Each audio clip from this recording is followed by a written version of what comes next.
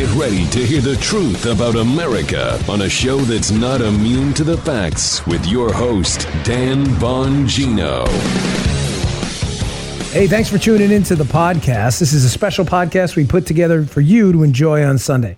Features some of the best interviews we do on the radio show during the week. We've got some great ones today. You can hear these interviews live during the week in your local radio station. To find out where, just go to Bongino.com and click on the station finder. We've got 4 great interviews today, but before we get to that, and our first one here, get to one of my sponsors here. We really appreciate your patience. First up today is an interview with Sara Carter talking about the explosive court filing by John Durham and what this could mean for certain figures in the Clinton campaign going forward. Pay very special attention to the end of this interview, which he says about the healthcare company. Check this out. With cyber attacks on the rise, protecting your data security is more important than ever. So why is Congress considering a law that puts your data at greater risk of being hacked and exposed to foreign networks? The Durbin-Marshall credit card bill shifts billions in consumer spending to less secure payment networks, all so that corporate mega stores can make bigger profits. Don't let Durbin-Marshall steal your data. Visit handsoffmyrewards.com/security and tell your senators to oppose the Durbin-Marshall credit card bill. Paid for by Electronic Payments Coalition. Let me welcome back to the show our good friend, one of the finest investigative reporters around, Sara Carter. Sara, thanks for taking some time with us today. Oh, it's great to be with you, Dan. Thanks for having me on. It's just so much happening, huh? Oh, my God. Can't get enough of it. No, I can't. I had Kash Patel on yesterday, who you're very familiar with. And, there's a small circle of us who followed this case very closely. You, John Solomon, Greg Jarrett, Jeff Carlson. I can think of but Kash was one of the investigators, and forgive me if I'm leaving anyone out. It's not intentional. I mean, Mark Levin, who broke the story originally about the FISA warrant in many respects into the mainstream. Mm-hmm. But, this was new, Sara. This allegation here that the Clinton team gained access to DNS or web search data from Trump Tower, the Trump residence, and possibly the Trump White House. We know the White House, but possibly the Trump White House. Did you know anything about this? Because Kash didn't and I didn't, which says to me there's a source talking to Durham right now.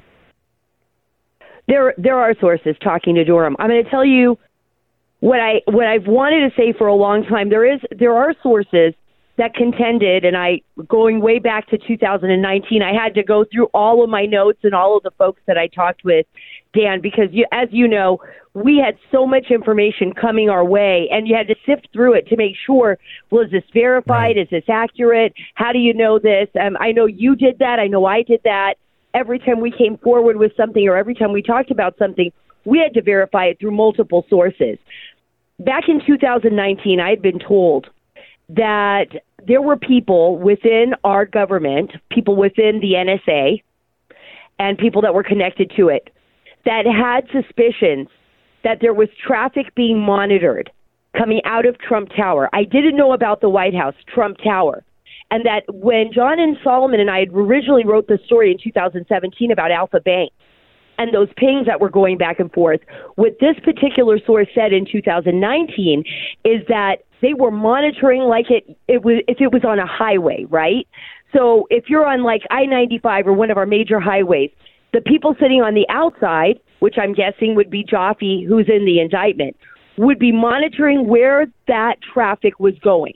If the traffic was leaving Trump Tower and it was moving to a secured location, if the traffic was being diverted, if the traffic, I'm assuming, was classified and leaving the White House, they would be watching that as well.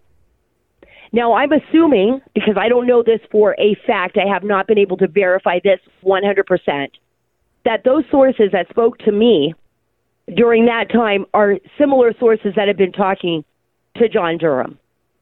And that they had evidence of that and had collected evidence of that. And there was extreme concern during 2017 about that. And remember, this is when Admiral Rogers, and there was a lot of talk, and President Trump came out and said, hey, I'm being spied on. And then just like you said, the media, instead of listening, instead of doing its job and investigating, especially media with enormous resources like the New York Times, like the Washington Post, and others, instead of saying, man, maybe we should look into this, they instead took the bait. I call them the useful idiots.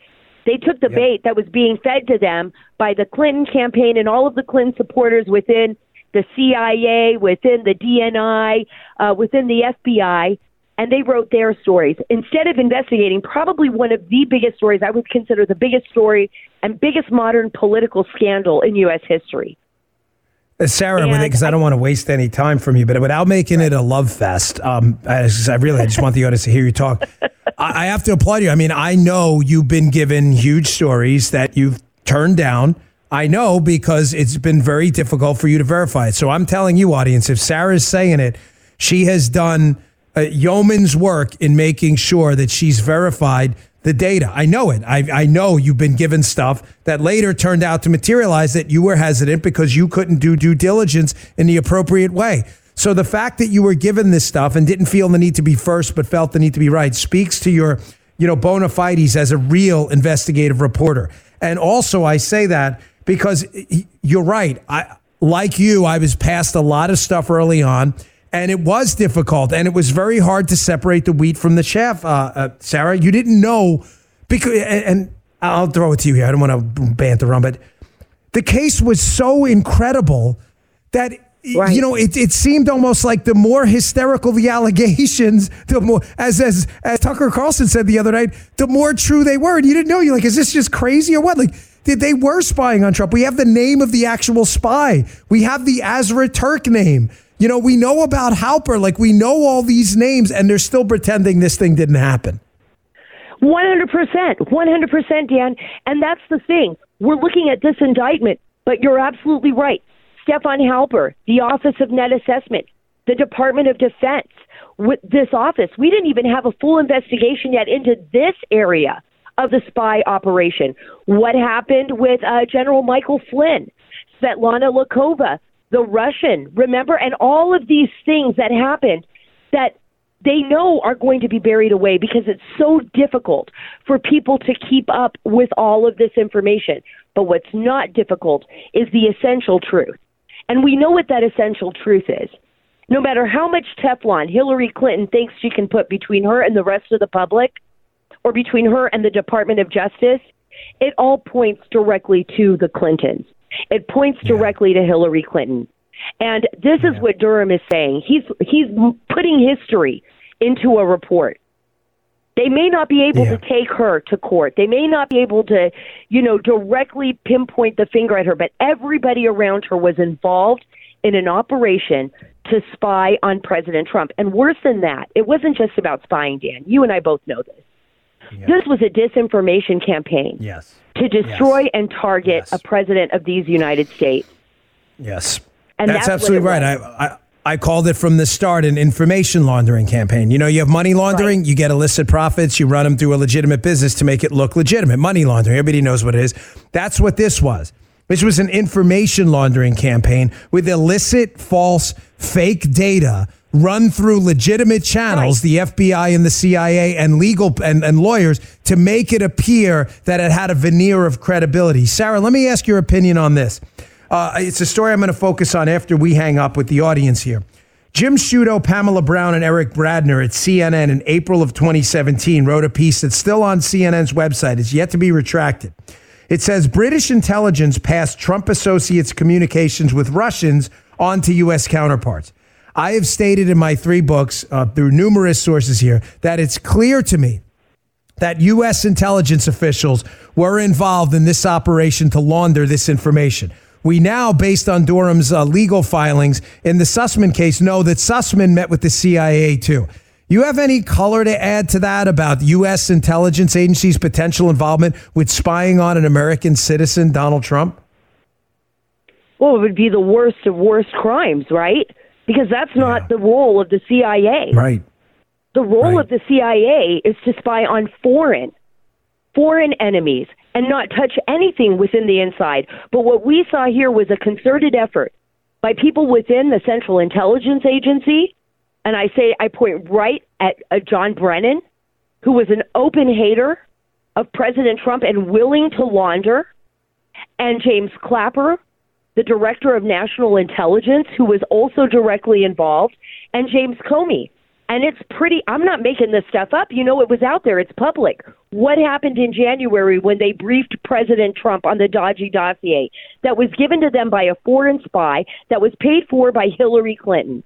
They went ahead and they leaked that information. First, they briefed President Trump with the intention of getting that information out to the public. So you're 100% right, Dan. They laundered information. It is far worse, in my opinion. It wasn't just about spying. They couldn't find anything on President Trump. Had they found something on him, they would have put it out there publicly. What they did was they made up a lie. They used the same techniques they use on the enemy against a president of these United States. So basically everything they were trained for at the farm, at the CIA, everything that we, our intelligence agencies here in the United States are trained to do, they used it against a sitting U.S. president. I think that's pretty egregious. I don't know how they're ever going to be able to hold them accountable for that, but that's what we're seeing right now, and that's the evidence that Durham has.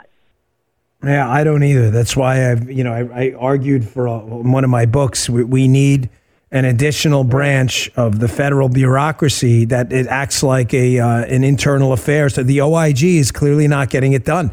I mean, if this is true that the CIA was involved in the biggest spy scandal in U.S. history on a presidential candidate and president of the United States, I mean, I can't imagine. It's the kind of thing if you tried to sell it to a book publisher, they'd be like, that's stupid. That plot's been done in crazy books where no one's going to believe that. Let me ask you before we have to run. In the latest legal filing by Durham, there's a line in there, Sarah, I think you and I both found interesting. He doesn't say that the DNS data that was diverted to the Clinton campaign, it wasn't illegally obtained. I want to be clear with the audience. Apparently, it was a legitimate government contract. But, there are legitimate government contracts with researchers, too, but you can't give the research to the Chinese Communist Party, okay? It's where it was diverted later that's the scandal. But it says in there in the opening line, Durham says that the DNS data, Sarah, is among the internet data exploited, which, again, to English speakers like you and I with a reading comprehension better than Jim Acosta's, means Durham probably has more, right? That there may be other internet data there, wink and a nod, or why else would he write that? Exactly. He wrote that as part of, I always call those like magic beans. Those are the little magic beans within writing that they're warning. They're warning people within the Clinton campaign. They're warning Michael Sussman. They're warning Perkins Coie. Look, we got more where this came from. And we're going to let that out one of these days. I think what's important also in that and what we have to comprehend is that, remember, internet data and traffic flow and are protected in many different ways.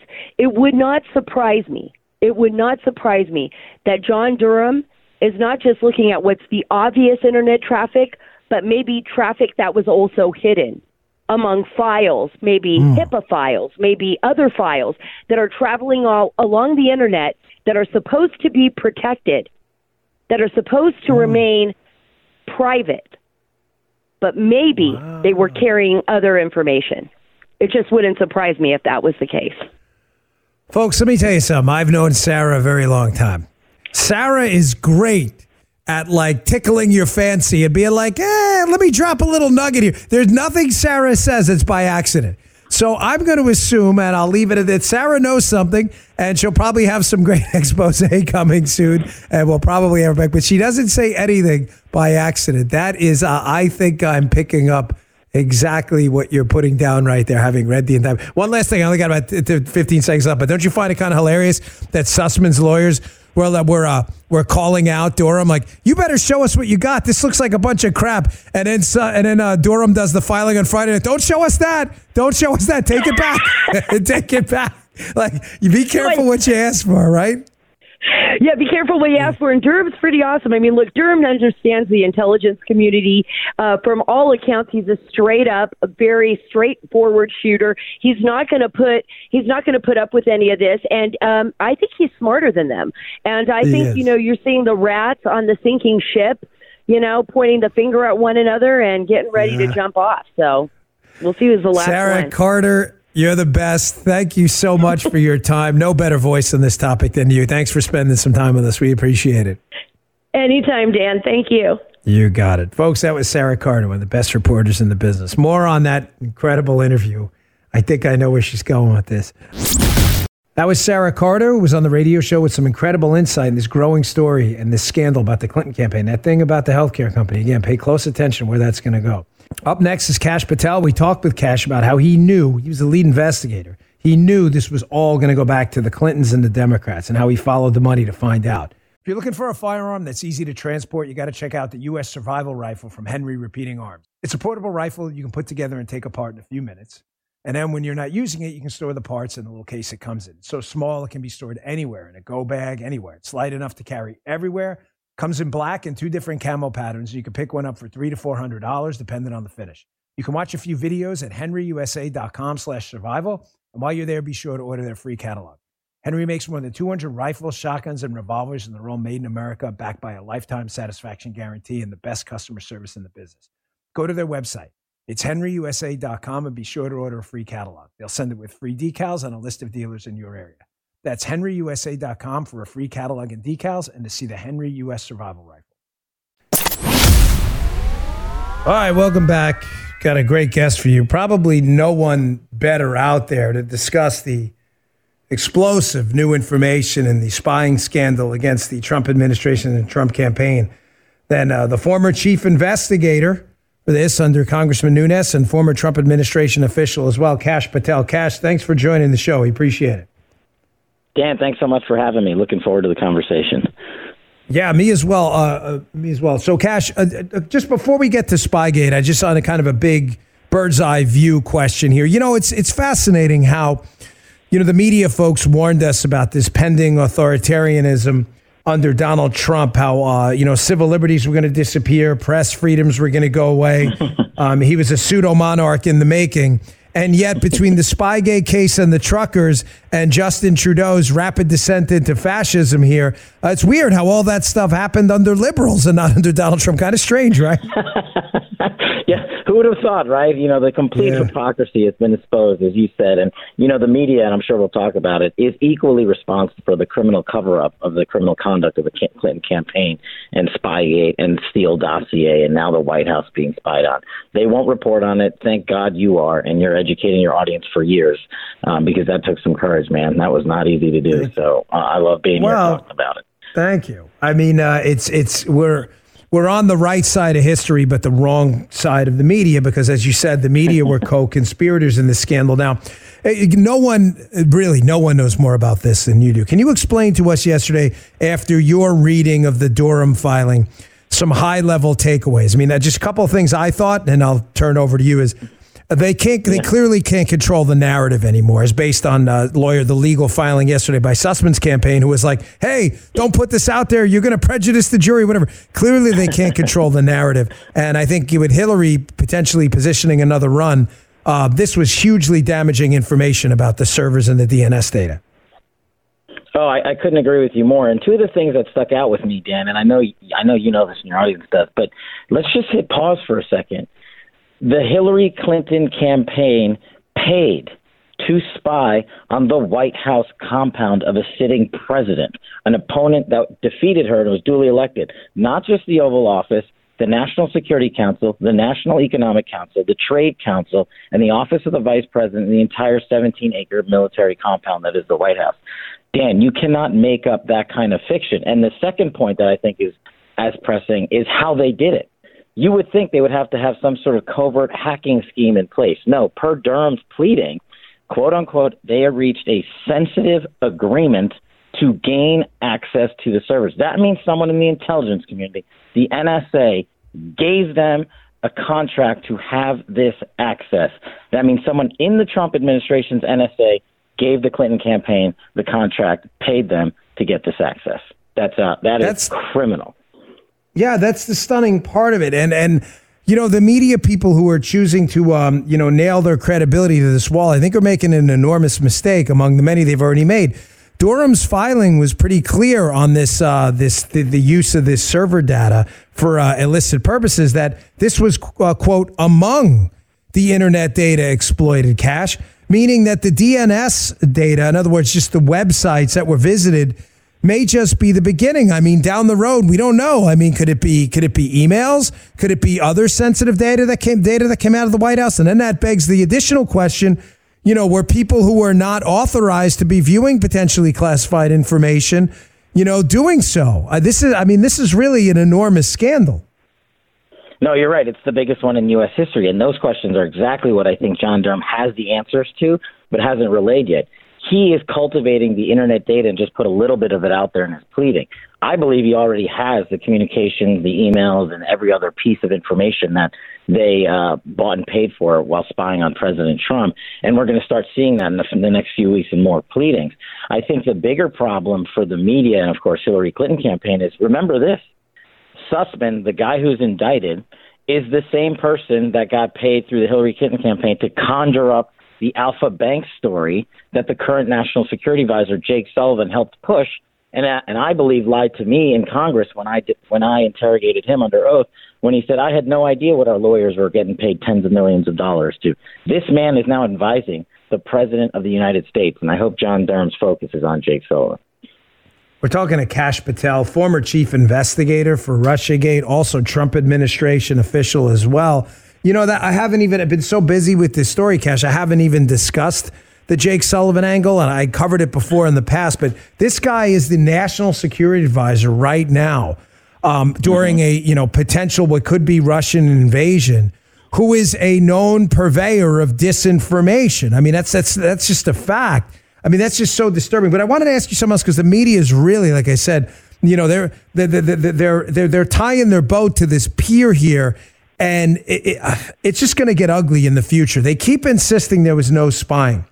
Now, Kash, we know that this new DNS data, yes, granted, it was an authorized contract. We understand that. But because I have an authorized contract with you to say put a server in the Dan Bongino Inc. business, doesn't mean you can sell it to my competitor. That would be illicit activity, right?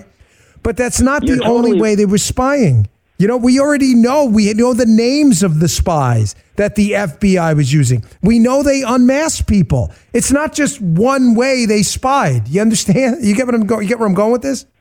I totally get it. And look, line of effort one for the Hillary Clinton campaign was a Steele dossier, which we've covered to no end, totally discredited, and caught the FBI intentionally lying to a federal court. On a simultaneous track, line of effort two was this whole Alpha Bank and this whole infiltration into the Trump White House campaign. And the same people were quarterbacking this entire operation.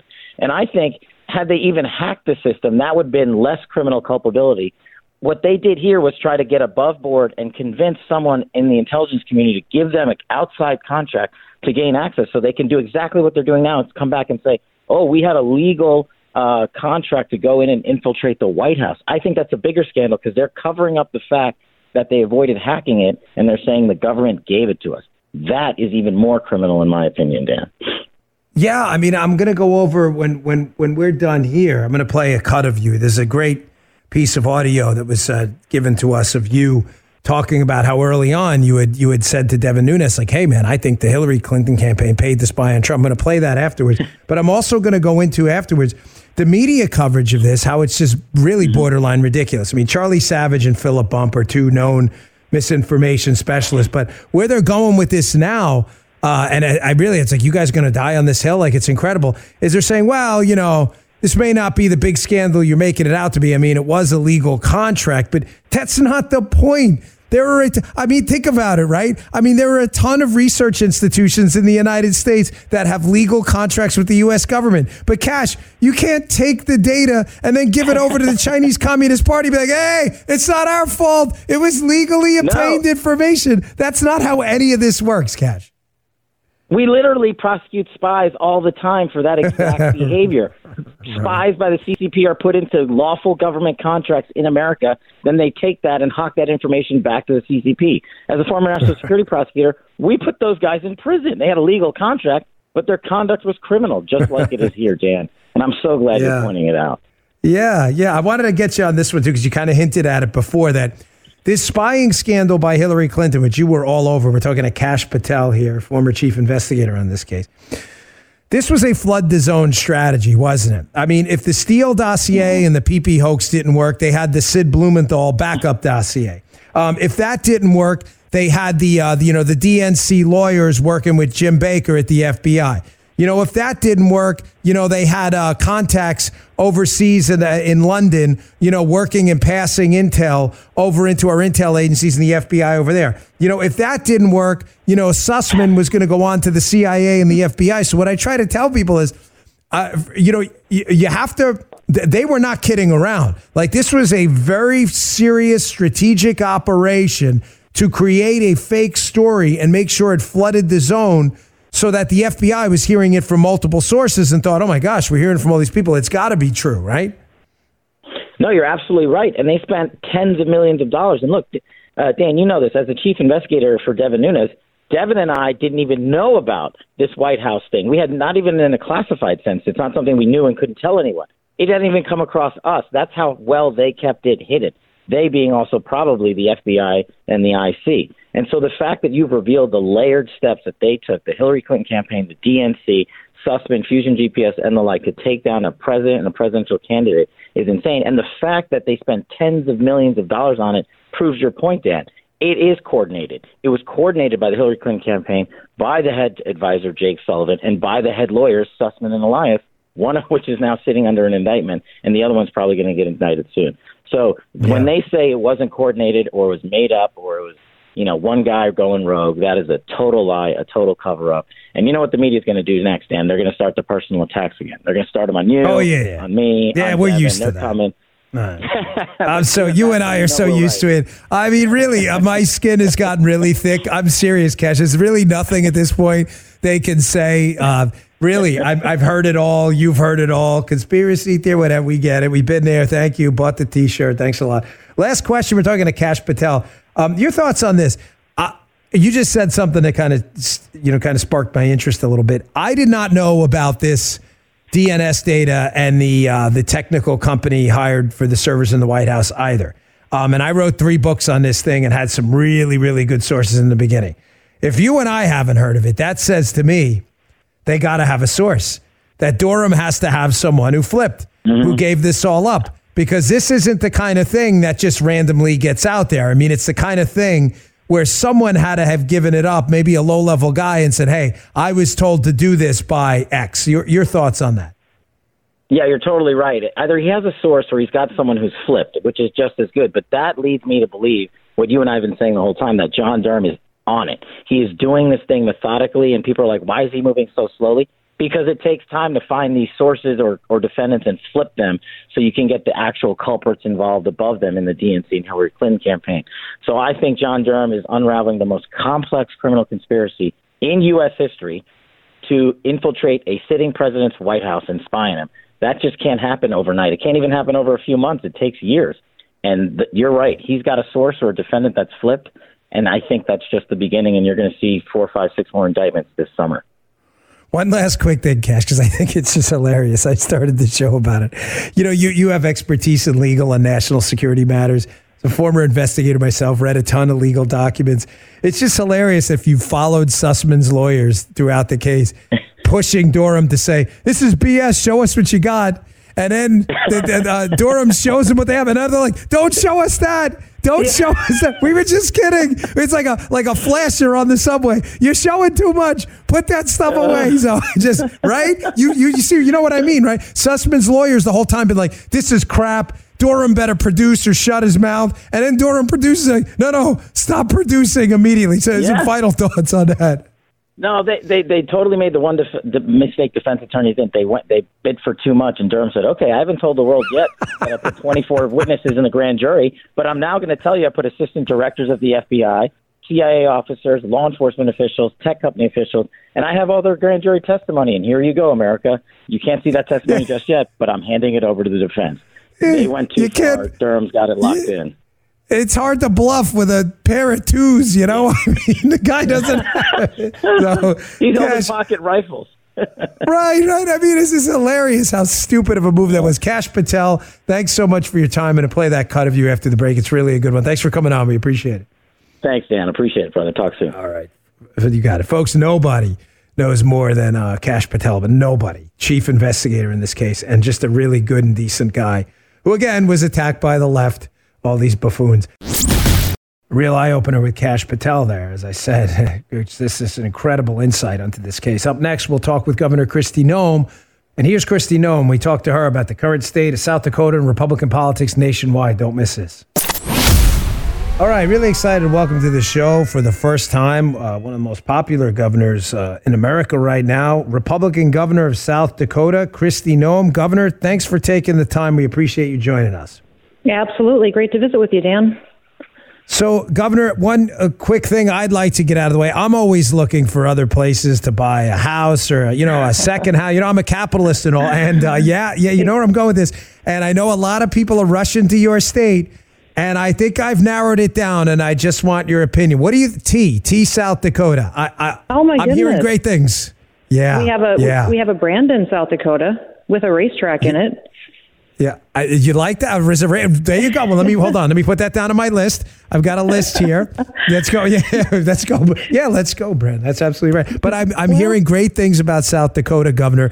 There are tons of people moving into your state. I mean, we know why. Low taxes, light regulatory load, freedom, and that kind of thing. But is it really kind of altering the makeup of your state a little bit? Is there a side of you that's kind of a little, maybe scared about the ramifications of some people moving in who may try to bring the state in more of a kind of leftist totalitarian direction? I think people were worried about that right away just because we saw such an influx of people that literally in the middle of COVID just picked up their families and came to our state. But we've been tracking it a bit. We've been tracking their voter registrations, and people don't really move to South Dakota for our beaches. They don't come because of the weather. They don't.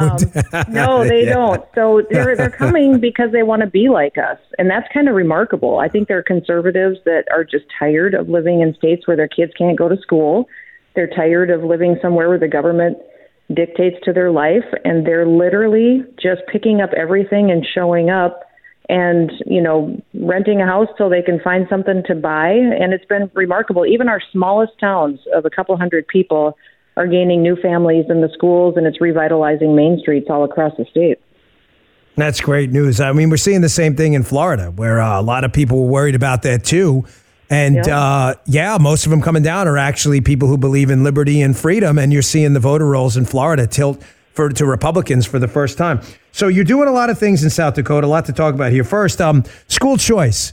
Obviously an enormous issue of importance that I think you'd agree has grown in importance since the COVID shutdowns. Didn't happen in your state, but happened nationwide. What do you guys do in school choice over there to give people, the schools they pay for? It's their money. Oh, absolutely. Yeah, we've always had public schools. We don't have a large charter school presence, but we are increasing the opportunity for private schools, and then kids can open enroll into which public school they would like to go to. Their families have the option to, if they want to choose a different public school, they can register their kids outside of their school district. And we're seeing that quite a bit, although I'd say in South Dakota, we haven't had the challenges in our school districts with our school boards that a lot of other states have seen. We've got pretty strong guidance in our K-12 system, and our school boards know that they represent the parents, and I'm also bringing a bill that's going to be the strongest in the country bill that will ban critical race theory in our classrooms and make sure that our kids in the K-12 system and college level get an honest and true history. And so we've been pretty proactive just in making sure that education stays education and our kids appreciate living in America.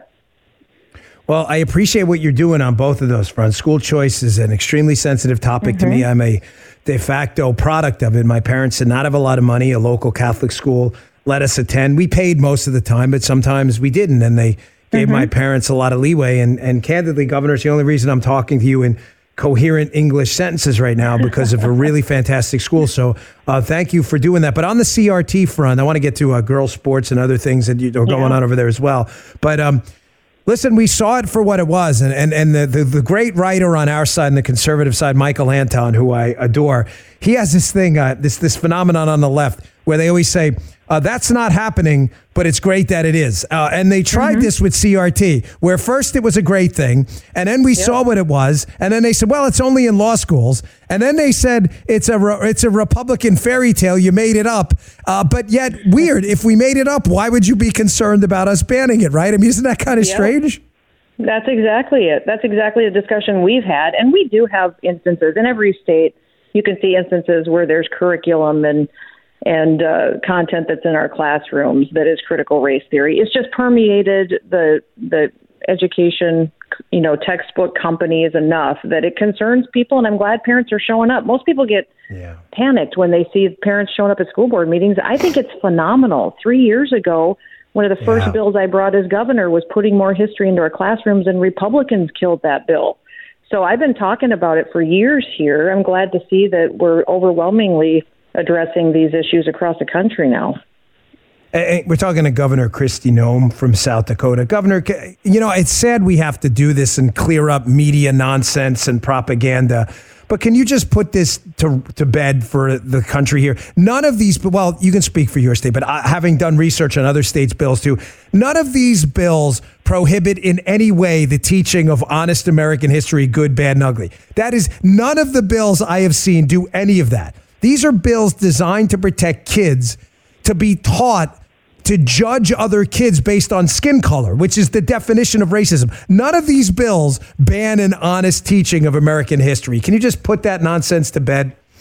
Absolutely. That's absolutely true. What our bill does here in the K-12 system and in college is says that you can't teach anything that says someone's better than someone else based on their sex, their color, or their race.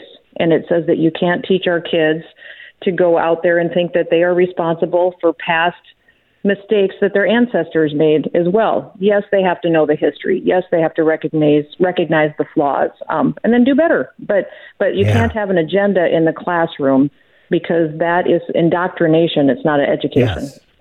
Yeah, it's really stunning that we're even having this conversation. It is. I mean, right? This is 2022, and we're having a conversation about don't judge each other by skin color. It's puzzling. We're talking to Governor Kristi Noem. Yeah, sorry, go ahead. We've got Native American tribes in South Dakota too, so this has been something that they're concerned. Well, are you going to teach our history too? Absolutely, and we're going to teach the terrible atrocities that happened in the past and how our tribes were treated. We're also going to do better, and we're going to make sure that kids know that and that we do better in the future. As we should, 100%, 100%. Governor, we talked last time on my podcast about girls' sports. Obviously, you've been involved in this fight too. This is, again, another conversation I'm really stunned we're having. Biological males competing in women's sports. It's a conversation, 10, 20 years ago, you would have been stunned was even happening. The unfairness of it is transparent by the basic biology and the asymmetry there. What's going on with that in South Dakota? Well, I've had an executive order in place in South Dakota for over a year to make sure that only girls could play in girls' sports. It's a fairness issue, and it's just a level playing field for our girls to compete and be successful. And so what we did this session is I brought the strongest bill in the country to my legislature and asked them to pass it, which they did overwhelmingly, and it's now law in South Dakota. It was the first bill I signed this legislative session that ensures that our girls have a chance to compete and succeed. And this bill is very unique in the fact that it is going to withstand any kind of a court challenge. We had a flawed bill last year that would have immediately been enjoined in court, and I wouldn't have been able to enforce anything. And so that was why we went the executive order route until we could get this bill passed. But now I know I can enforce this in my public schools. I can enforce this in my colleges and in the state of South Dakota, that we will continue to make sure that only girls play in girls' sports, and it's based on their biological sex that's on their birth certificate.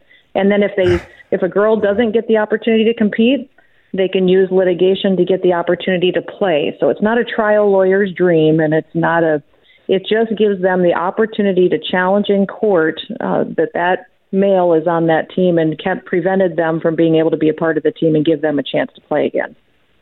Yeah, again, a really shocking conversation that we have to have. It just speaks to how far the left has gone. Let me get your thoughts on a couple other things, Governor. These freedom rallies, these freedom envoys with these brave truckers. I mean, I don't think anyone respects dirt under the fingernails American workers who put food on the table more than you do. I mean, South Dakota, it's not a port city, Governor. Yeah, exactly. That's why I was. It's not a port city, South Dakota. Without truckers, you'd starve to death in South Dakota, like most of us would. Right. So your thoughts on it's don't you find it incredible that these truckers seemingly have done more than a lot of these, political talkers? After all this time, they've done more to change the national and international global dynamic than Trudeau or any of these other so-called leaders around the globe. I really applaud what they're up to. Well, and it's just common sense, and that's what I love about it. My dad taught me to drive a semi when I was like 12 years old, and these are our people, and that's how I knew President Trump was going to win in 2016, is when I would drive across the state and the country, every trucker had a Make America Great Again hat on, and that's how you knew that the country was ready for a leader that respected them, and that's what I think is happening again, is, nobody really wakes up and gets more actively involved when times are good. So people get discouraged by what they see going on in our country, but we've got people engaged that typically didn't care about politics, normal, everyday people that said enough is enough, and that's a good thing. I'm so proud of these truckers and proud of people that are just saying this is not the kind of country I want to live in, and I'm going to fight to get back the liberty that we had 2-3 years ago. Yeah, I'm with you, Governor. I'm really I'm in awe of everything they're risking to fight for freedom and body sovereignty. A couple more quick questions for you. You've been generous with your time. We're talking to Governor Kristi Noem. Build Back Better, which I call Build Back Worse for obvious reasons.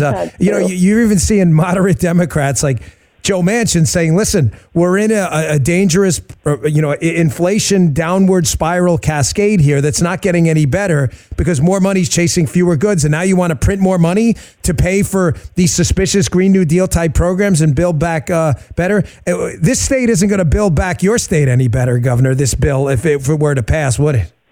No. In fact, we've got the strongest economy in the country in South Dakota right now. We are doing better than any other state as far as growth, and people are being successful. Governor, I don't mean to interrupt you, but your economy's motoring and people are moving in and your tax rates aren't high and government spending's low. That's not possible, Governor. They told us that's impossible. So correct the record, please. You're exactly right. All I've got is a 4.5-cent sales tax in South Dakota. That's it. And everybody wants to live under that kind of a business environment. And it is the fastest growing economy in the country, the strongest one as well. So it's a testimony that conservative principles work, but the one problem, Dan, is that we are a heavily energy-dependent state. It's cold in the winter and it's hot in the summer. Yeah. It's a long ways to drive anywhere. So when you see this kind of inflation and spending at the federal level and it catches up to us, it's going to hurt my people more than virtually any other state. Yeah. So that's the challenge with this inflation. We see interest rates are going to go up. Supply chain issues are a struggle. And even as much as I protect my state and keep the environment here good, the damage that Biden is doing is going to be long-term, and it's going to affect everybody. Last question, Governor. I got about 30 seconds. I always put out to my audience, what do you want to hear from Governor Noem? And this was the question I got most of all. Any national ambitions going forward? Not necessarily the next cycle, but I told him I'd ask, so I'm asking. I'm just throwing it out there. Oh, I'm running for re-election. Beyond that, I think I'm going to run my mom for president. I think she'd be great. She loves President Trump. Kristi Noem's mom. Wants to support him. Yep, Kristi Noem's mom for president. There we go. Kristi, 2024. That's Mrs. right. Noem. Right. Yep. I love it. We'll sell the bumper stickers on our website. We'll donate it to the truckers. Governor Noem, thanks a lot for your time. We really appreciate it. I learned something new about you all the time. Didn't know you knew how to drive a semi there. So that's great. Thanks for your time, Governor. We appreciate it. Thanks, Dan. Have a great day. Bye. You got it. You too. Governor Kristi Noem, folks. There you go. That was South Dakota Governor Kristi Noem from the radio show last week. Finally, we talked with Dr. Marty Makary about the latest study from Johns Hopkins about the effectiveness of natural immunity and the ineffectiveness of lockdowns and why the government's ignoring it. I am a big believer, as I believe most sane and rational people, reasonable people are, in the scientific process. And science is a process. It rarely comes to definitive answers, but it is a process of discovery. And one of the guys I look to when I'm looking to discover new data, new facts that emerge, new science that emerges is a great doctor, very skilled guy, a good man, Dr. Marty Makary. Doc, thanks for joining us. We appreciate the time. Great to be with you, Dan. You got it. Honored to have you here. So, Doctor, you have been out. I've seen you on Fox a lot recently. You were discussing some of the recent research. And as I said, science is a process. It's an ongoing process of new data, analyzing it, trying to draw conclusions, defend prior conclusions, defend data. And we're starting to learn some evidence about natural immunity and lockdowns. And this is one of those things I've heard you speaking about for a long time. I just wish people would have listened to you. Natural immunity, Doc, is not a new thing. It's a biological process that's been going on, throughout our history. But there's some new data. If you could describe what that means for all of us out there, and if you want to just jump on the lockdown study too, that'd be great too. Great, Dan. Well, we finally answered the question that public health officials have sort of dangled as an unknown for the last 2 years, and that is, does natural immunity stand up to the test of time? And so my research colleagues at Johns Hopkins and I did a large study where we invited 800 people who were not vaccinated, and those who had a positive COVID test in the past, they had circulating antibodies, 99.3% of them, and those antibodies were present up to 20 months, almost 2 years after, because that's as long as we had people around who had the infection. So natural immunity is present, it's there, it's durable, it works, and the NIH should have been doing this study, not us. They got $42 billion. My colleague, Steve Hanke, who's an outstanding senior researcher at Johns Hopkins, head of the Applied Economics Institute, also looked at the effectiveness of lockdowns and found, as you know, there was no significant benefit on mortality. It was 0.2% in terms of reduction versus a massive increase in non-COVID excess mortality, almost 250,000 people who died just from all the restrictions and everything we did. Some people think he shouldn't have done that study. They think we should not have evaluated whether or not lockdowns work. I would argue this is the biggest intervention in human history in public health. We pulled for the biggest lever we have in public health, and we used it. We used the rule of law to keep people in their homes and close businesses, shut kids out of school. We did it for almost 2 years. And I think this is our number one research priority. The fact that no one covered it except for Fox and the New York Post, I think, speaks to how we now have curated science in addition to curated news. That's really sad, Doctor. We're talking to Dr. Marty Makary. Really sad. I mean, I went up for my cancer surgery in New York when I went to Sloan Kettering to have a tumor removed, and it was during the peak of the lockdowns, and I was in the Trump Hotel in Upper Manhattan. And I'll never forget looking out the window and sitting there for 15 minutes. And I think I saw 2 cars go by and a guy on a bicycle. And I thought exactly what you just said, like, my gosh, what did we do? And to suggest that, the ramifications of that massive intervention in our economy and our lives is not worth studying. I mean, you might as well just send us back to the dark ages at that point. But on the natural immunity study, which I find amazing, I want to be clear. The 22 months of circulating antibodies you discovered doesn't mean it's limited to 22 months. What you're saying is we only know about 22 months because that's all the virus has been circulating around. It could be 3 years, could be 5 years, could be 2 years. That's what you're saying, right? That's right, and we've known this all along. Our study out of Hopkins, which was published in the top medical journal, it was published in JAMA. It's the number one medical journal out there. Even though LinkedIn took down my post when I posted my JAMA study on LinkedIn, we contacted the CEO, and then they magically reappeared in 15 minutes. Wow, like magic. This is our top. Thanks. Well, this is the fulmination. This is affirming all the other studies, of which there have been 100 throughout the pandemic, showing that, hey, natural immunity works for at least a month into the pandemic, then 2, then 4, then 6, Cleveland Clinic, Washington University. All these big studies kept rolling in, and public health officials kept dangling, well, we don't know how long it's going to last. Yes, we do, because your hypothesis was wrong. The hypothesis at the beginning should have always been that it works until proven otherwise, because it works for the other coronaviruses, SARS and MERS. Those are the only 2 other coronaviruses that cause severe illness in humans. They work long-term. That's been studied. That's a settled science. And we don't see people getting reinfected at the bedside going on a ventilator or dying. Healthy people do not get reinfected and go on a ventilator and die. That has always been our observation. But they are not seeing patients. They're living in an ivory tower. We have too centralized of a sort of decision-making oligarchy, and they're not listening to bedside doctors. So, doctor, we're talking to Dr. Marty Makary. On the reinfection front, because I was reinfected, despite being vaccinated myself, was reinfected twice. Now, granted, Doc, the second round was so mild, candidly, I thought I had laryngitis. I didn't even think to test. My wife was the one who said, you better just test for other people's purposes and just take a test.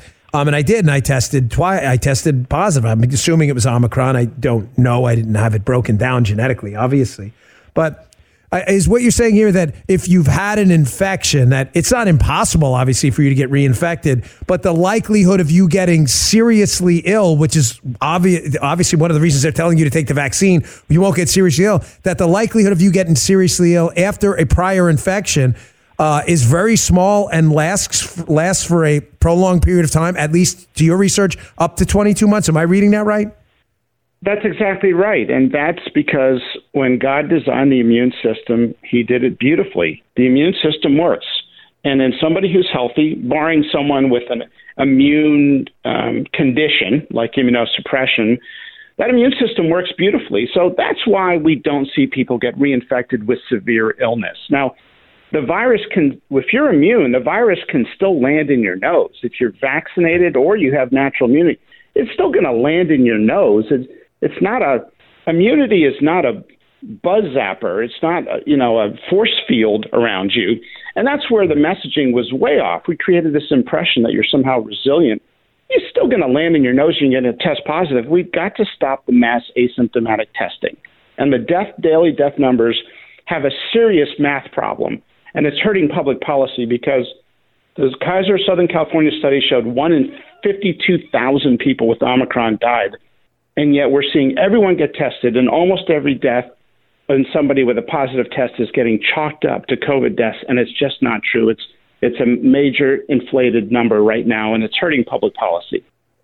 Well, Doc, this is why we always turn to you. Just a couple more questions if you got the time. Dr. Marty Makary was speaking with right here. Doc, can you kind of parse through what's going on with this Israel data? It's one of the most vaccinated, boosted countries, if not the most, on Earth. And yet they're setting records for infections every day. Does that, how are we supposed to view that? What does it mean? Does it just mean the infections may be mild and, like you said, it doesn't prevent you from testing positive? Or that data goes around from Israel all the time, and you got 1,000 different people commenting on it. What's your professional analysis of what's going on over there? Well, I think there is this misnomer that vaccines were going to stop the spread. That was never the case. You get kind of a sugar high from the antibodies for a couple months, where with the previous variants, you were less likely to test positive. But now with Omicron, it's very sticky. So it's in the air. It's everywhere. You can't avoid it. A cloth mask is not going to do squat. And the sticky virus is going to land in the nose. You'll test positive. Doesn't mean you're sick. It doesn't mean we have to do anything. 10% of the population at any time test positive in their nose for meningococcus. Doesn't mean they're going to get meningitis. These are what we call colonized viruses. The Israeli data tells us that in older people, the booster reduces the risk of severe illness and slightly does reduce the risk of death. And so that's why I recommend a booster for older people who have not had the infection. But if you have natural immunity, you've got a great combination of hybrid, vaccinated, and natural immunity. That's probably the best form. Boosters do nothing for young people, by the way, Dan. That was always the case. That's why 2 FDA officials left the agency, because of pressure from the White House to push boosters in young people. The New England Journal study out of Israel that you're describing showed that the risk of a non-boosted person under 30 dying of COVID after a primary vaccine series was 0. You can't lower the number 0 with the booster. Wow. Well, took a long time to discover the concept of 0. Sadly, we've had to rediscover it again. Doc, last question. I know you're busy. We're talking to Dr. Marty Makary. The mask data, Doc. Listen, I don't get it here. The Hippocratic Oath, do no harm, seems to have gone out the window. The data on masks, there is no randomly controlled trial out there showing any significant effect of data in stopping this pandemic. You've got a few here in that Arizona study, which has already been discredited. You have the Bangladesh study. I think it was a difference of 30 people and self-reported nonsense. But there's really no hard data. The Hippocratic Oath says do no harm. But now we're starting to see data that there may be some developmental cues being missed with these kids walking around in face masks all day. I mean, your thoughts on masks? Should this just disappear with kids altogether now, and should this be a personal choice? Yeah, look, I think my personal opinion, the public wants honesty. They want the data straight. They don't want it sugar-coated and hide the data, and then public officials tell you just do this and don't ask questions. And the data are very clear on cloth masks. Now you're seeing a bunch of people, doctors on TV and politicians, come out and say, well, the science has changed on masks. Look, the pore size of a cloth mask was always 1 to 5 angstroms, the size of the aerosolized virus, and the pore size was always 20 to 50 times bigger. It's porous. Okay, that was always the case. The science has not changed.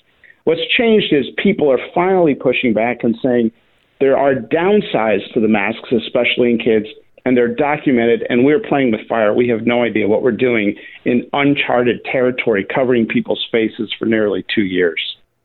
Yeah, I agree. Dr. Marty Makary, thanks so much for your sound, reasonable analysis. We appreciate your time. We know you're busy. Thanks, Doc. Great to be with you, Dan. Thank you. You got it. That was Dr. Marty Makary, folks. Real truth teller there. Speaking about the value of natural immunity from the beginning. Didn't just appear out of nowhere, folks. As he said, it's always kind of been a thing.